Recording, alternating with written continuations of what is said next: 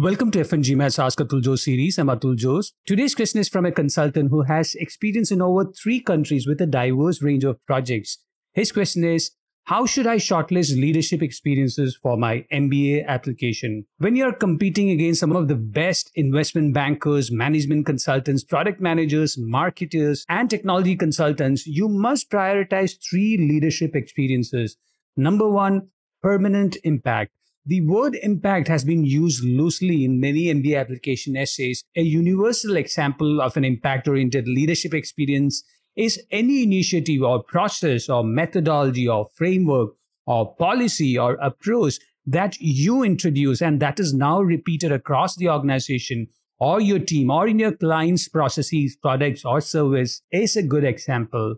The primary quality of the deliverable is that the ideation might have been yours, but the development of the deliverable required collaboration with multiple stakeholders. So, an impact-oriented leadership deliverable will have a unique idea, a team, and collaboration with multifunctional stakeholders across the company or the client's organizational hierarchy. Number 2, creativity. If you are lucky to be part of a creative project, either in marketing or solving a resource constraint, or reaching a solution that required overcoming several regulatory challenges, then your leadership experience will be categorized under creative problem solving. The most common example is around deadlines, which has now become a cliche. So you have to really define a nuanced problem that required a unique creative solution. In your narrative, explain how the creative solution was developed, how it helped you solve a larger problem, and its impact on the stakeholders and beneficiaries. Number 3, team performance. This might sound obvious, but very few applicants really spend enough words on how they streamlined their team's processes and created a culture that prioritized performance.